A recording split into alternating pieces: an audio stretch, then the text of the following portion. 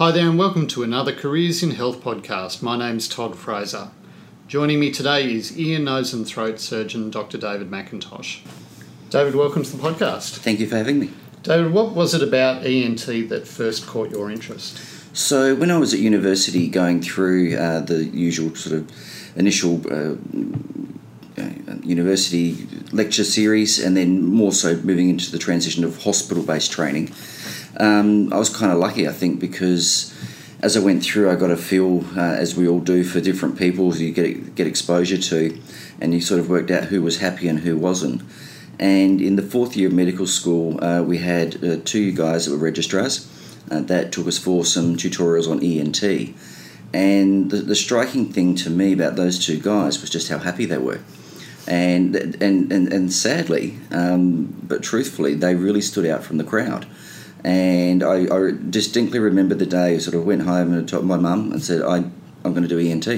And that was the moment, you know, sort of going into this, I think, as many of us do, blindly or naively or idealistically, and then the reality hits. And these two guys were just, just stand out just in terms of how happy they were. So it was pretty simple. It was like, I'll have what they're having. Was surgery always the pathway that you were going to go down? No, not necessarily. There were other things and opportunities that sort of drifted in and out. And that's the great thing about obviously what we do is that you do have a massive range of things on offer. And I think as you go through, you sort of, like I said, you get a feel for what you might want to do. And, for me, it was more a feel of what I don't want to do. So, whichever way your filter works, you're still narrowing the field. And then, like I said, just stumbled across this moment in time with these two guys, and that was history. So as an ENT surgeon, what are the sorts of clinical problems that you deal with commonly? So ENT is a huge specialty. I think in some respects, I think the viewpoint of ENT is very antiquated because if you were to look at general surgery, how that's evolved, we know that we have colorectal surgeons, we know we have breast endocrine surgeons, etc. If we look at orthopaedic surgery, we know we have spinal surgeons, we know we have hip and knee, etc. And ENT is very much the same. It's a massive specialty. So I think looking at ENT and sort of say, look, what are you doing? What does ENT mean? To me, is not what the ENT is going to mean to someone else, but people still have a generic viewpoint of ENT. So my particular interests are basically three elements of ENT. So one is pediatrics, the second is nose and sinus, and the third is adult obstructive sleep apnea in terms of the surgical applications to how we can manage that. So that's my three things. That actually leaves a lot of ENT out of the equation. And that's great because there's other people that fill those gaps. So what are those other subspecialties that you can do? So I think I actually wrote them down one day. I think I came up to 11 ENT subspecialties when I actually drilled it down. So I'll have to sort of do my best off the top of my head. So you can be a specific ear surgeon, so what we call an otologist. You can be a dedicated sinus surgeon, so what we call a rhinologist. You can be dedicated to oncology. You could be doing facial plastics. You can do pediatrics. You can do obstructive sleep apnea. You can do laryngology, which is just pure voice box type stuff. That's what I'm up to. So I've got 7 off the top of my head there so far, and so forth. You can be a skull-based surgeon. So that's sort of often sort of working in conjunction with neurosurgeons as part of that side of things. And look, there's obviously overlap. Some sort of cherry pick from here there to sort of bring that confluence together. So what's that? 8 so far. Well, I'll give you 8 off the top of my head. That's a pretty good effort. Just in terms of just on the spot questioning. So, and that's the great thing about I think anything that you go into where that's the specialty, but within the specialty there's choices that you can make furthermore. So what do you like about your career? What gets you out of bed in the morning? Okay, so my prime focus, if you were to put it into one thing, is really about this condition called sleep disordered breathing, which is the spectrum of upper airway obstruction and the impact that it has on the individual, and in particular in children. That is where the science is overwhelmingly staring us in the face and overwhelmingly completely ignored by mainstream medicine. And I'm sure that any other specialist would have a similar bend in terms of their niche that they know backwards, and then sort of their despair that no one's paying attention to what they think is really important. So the reason I justify why I think sleep disordered breathing in paediatrics is really important is because it's, roughly speaking, probably about 15 to 20% of children. It's far more common than asthma and diabetes combined. It is the most common chronic healthcare condition of childhood, and it's the most undertreated. We're only treating about 10% of kids. So, and the implications of untreated disease are very well known from a cardiovascular point of view and from a neurological point of view. So, the mindset that I have is basically that every child that I get breathing better changes that child's life. It changes their trajectory.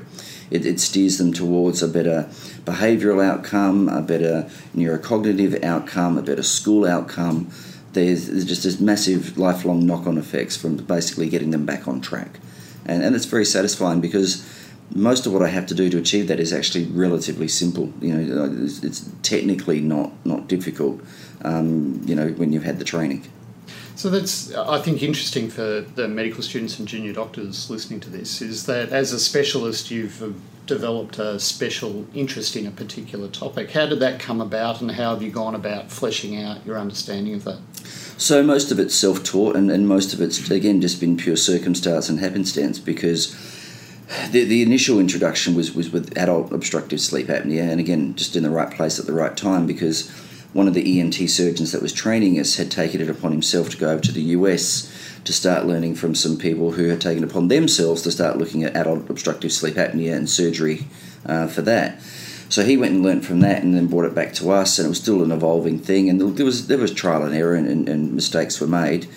But if you're going to be a pioneer, well, you don't know where you're going, but you find your pathway.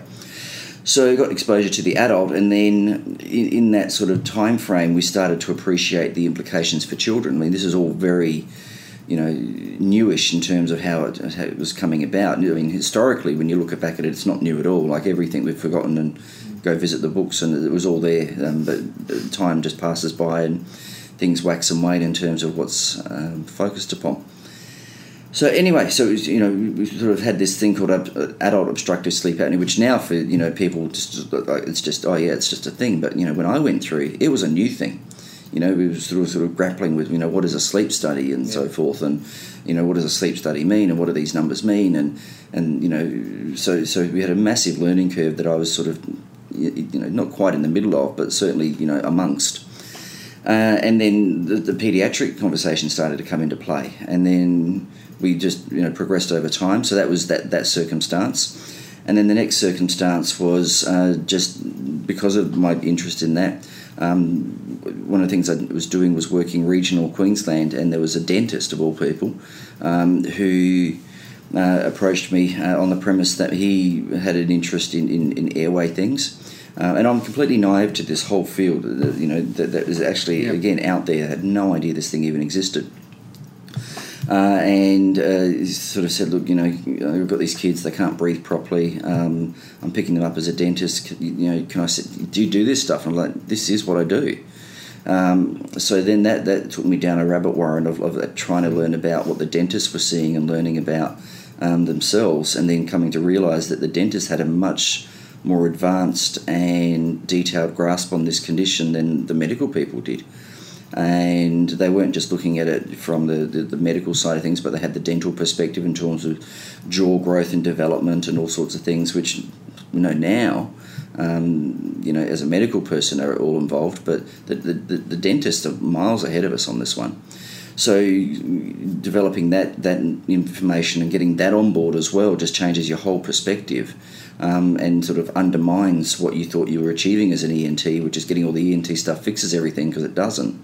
and you start to work out, oh gosh, I've actually got to start, reframing my approach here, and developing a greater collaboration and so forth, and a different knowledge set. So a lot of what I'm walking around with is really, ironically, self-taught. In terms of where I sit with, the information that walks around in my head, and that I keep building upon. So it must be very satisfying to see the end result of that and see patients coming back to see you and reporting good results. Well, there's that, but I guess the thing that's evolved too over time, that again, most of your listeners are going to be completely naive that this thing even, was a thing, but we never even had the internet when I was at university. Yeah. That wasn't even a thing. Yeah. That didn't exist. I remember being in a lecture in 1995 where someone talked about this thing called Google. So I think he must have been a bit of a computer nerd because it was all lost on us. Damn, I wish I'd bought the shares. But that's another story.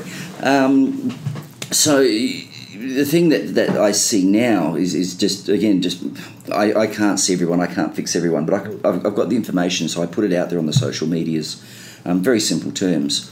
And the thing that comes back is the messages from the parents that this is all over the world now, where it's basically, thank you so much for your post. I recognise the problems that you were talking about in my own child. I went and saw them. They got fixed, and they're a different child, and I'm so grateful because I would never have known. That's wonderful. So it's very satisfying in terms of what you can achieve as an individual, with that person in front of you, but.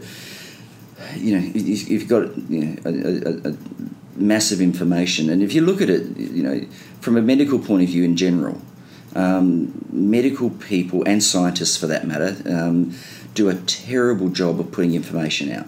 Absolutely terrible job. We have a mass amount of knowledge and skills and insights, and we do a terrible job of making that accessible to the public. We use terminology that is not understood. We talk about conditions that they're not aware of, and we do it in such a way that it becomes incomprehensible. And we even do that just in our consultations, one-on-one. We'll start to use words and we'll lose people, and we do it. We're not doing it deliberately. We're not doing it with arrogance. We're just so oblivious to how much we know and assume that others know. I remember, like with the dentist, for example, I went and did a talk. The very first talk I did with dentists, and I talked about the adenoids. And I thought I'd done a great talk. I was there with a very experienced orthodontist. And then he got up after me and said, look, I just want to tell you what the adenoids are and where they are. Now, I just made the assumption that dentists knew what adenoids were. It never crossed my mind that was sort of, a piece of information that needed to be explained and clarified. So that was a real kick up the arse for me in terms of, like, even that level of just stop making assumptions. So it's a good process for humility as well, doing these sorts of things. Have you actively tried to improve your skills in that area, and if so, how? Well, like I said, you just need those moments. So one of the things that I'm sure many of us can relate to is that we hate failing. If you look at it historically and practically, we were amongst those that did the best at school, and then we got into what is the hardest thing to get into university. We develop confidence, we develop an ego, and we don't like that being smashed around. So that's why that sticks in my head. It's just like, as much as I felt that I'd done a great job, just that moment in time, it wasn't done, with any sort of criticism. It was just like, hey, just to make sure that you guys know what this guy's talking about. Here's the adenoids. Just that was enough to sort of go, all right, I've got to over-explain because not because I'm talking down to people, but I just want to make sure I'm not talking over people. And so from that point of view, you sort of bring it back, but you got to do that in your clinical work too. So I just keep it as simple as I can, depending on who the parent is. And so again, things that change as a lot of these parents are doing, just accept it. They're doing their own research, they're doing their own reading, they've got questions that are reflective of that, but they're questions that generally speaking lack the insight as to the implications of their questions, but that's my job to clarify it for them. So you certainly get better. And then the other thing I have moved on and started doing before COVID hit was running courses. So that then was like, all right, let's keep this simple and practical. How does this all sort of mesh and knit together? If I'm going to use clever words, well, you better explain them. So, every time I do a course when I mention obstructive sleep apnea, I go, all right, so let me explain what that means. And let me tell you what is sleep-disordered breathing. Let me tell you what that means. And let me tell you about the history of it all and how we sort of learnt over time and how we've come to where we are. So I think doing those sorts of things in terms of trying to be an educator, that makes you pull back and start to think, all right, well, I've got to make sure that this is digestible information, because at the end of the day, the intention is for people to take it on board and use it proactively for the benefit of themselves or their child. David, what about ENT irritates you, or you find that isn't as enjoyable as it maybe once was? Yeah, so I guess I'm lucky in that respect, because the bits I don't like, I don't do. Yep. And that's the advantage of ENT being such a big specialty. So it's not to say that, I haven't done it, and it's not to say I don't know what to do. I'm just not interested in doing it. So again, it's not so much, I don't like it, I don't have that problem. One thing that I'm very aware of, and this is just pure insight, which I think is healthy, is that I don't have the mindset that would cope in a public hospital setting. I don't cope well with bureaucracy. I don't cope well with inactivity. I'm just sort of one of those people that if I'm turning up to work, I expect to work. And I will, like for today, for example, the morning that we're speaking of, I'm about to walk into the operating theatre, and we're going to do 15 cases today. And the majority of those are kids and adults that got a breathing problem. And I know that's going to be a full productive day. And I just know that I can achieve more in that setting and so forth. So, again, it's just having those insights as to who you are as an individual, as to what suits. I'm very glad and grateful there are, out there is the public system. I think it's a fantastic safety net system that we have in this country. And for all the people working in there, and I'm sure they have, the same struggles and irritations at times that I'm alluding to. They're just better at coping it with than I am, so they're better people to be there for rather than me. David, one of the things about surgical specialties is that an unintended result, or possibly a bad result, is more directly related back to you as an individual than in some other specialties. Yeah. How do you cope with that when you have something go wrong? Yeah, so you're absolutely right, because regardless of the scenario, you're seen as the front person. So, for example, if there's a delay in theatre, say there's a piece of equipment that didn't sterilise properly and so forth, and that puts your day back, and then everybody's running late. They all look at you. If someone has an adverse reaction to the anaesthetic, they look at me. And you've just got to have that insight to know and understand at the end of the day, what I do is part of a bigger picture of things, but people still see me as the front person. Yep. If you were to survey 100 people that we've operated on and say, look, what was the name of the anaesthetist? Most of them wouldn't know. Okay, and if you were to ask them and say, did you feel that you waited too long? Most of them would say yes. I'm old enough to remember back in the day that people were admitted the day before their operation and sat on the hospital bed the day before, just so they were in hospital ready to go the next day. Now people turn up and go home the same day, and even that, there's an element of impatience there. So you just got to take on board what's really your problem, and then just be realistic about the rest, and know that at the end of the day, as is often the case in a lot of things, people, when they've got a grievance, usually take it out on the person that's most in front of them, mostly helping them. Yep. And I think, you'll see that, across the board in anything, but you're absolutely right. Like for surgery, like any delays or waits, it's my fault. Any, adverse, reaction to the anaesthetic, it's my fault. Look, fair enough, any adverse problem related to the surgery is absolutely my fault. But again, fault is a difficult word, because, and again, this is, I guess, the different worlds in terms of perspectives, but we know that things go wrong. It's not necessarily through fault. It's just a pure fact of the reality that the things that we do carry risks, and we do our best to anticipate those things and mitigate against those things, and then warn people about what could go wrong and put it into context. But that doesn't stop things from going wrong. And you've got that's something that you've really got to work out how to grasp with, because again, reflecting on that sort of perfectionist type thing that we develop through our academic achievements, and then we hit real world, can really be quite undermining when we've done all the right things, and your specialty, for example, you do all the right things, people still die. That's right. So people have. I think a TV show, movie sort of, idea of what we do, and the perfection of it all. And I don't know about you, but I can't watch medical TV shows. I find them so irritating because I know they're so artificial. I just can't do it. I don't find them entertaining. I just find them cringeworthy. But the general public don't have that insight.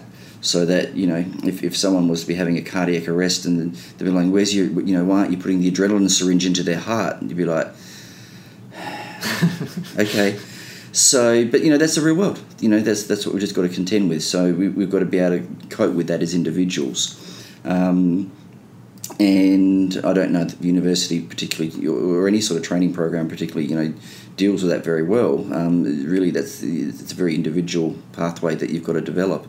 And I think it's very important to develop it early because you're going to have it, so you might as well get ready for it. David, thanks very much for joining us on the podcast. Real pleasure. Thank you again. Thanks for joining me on the podcast today.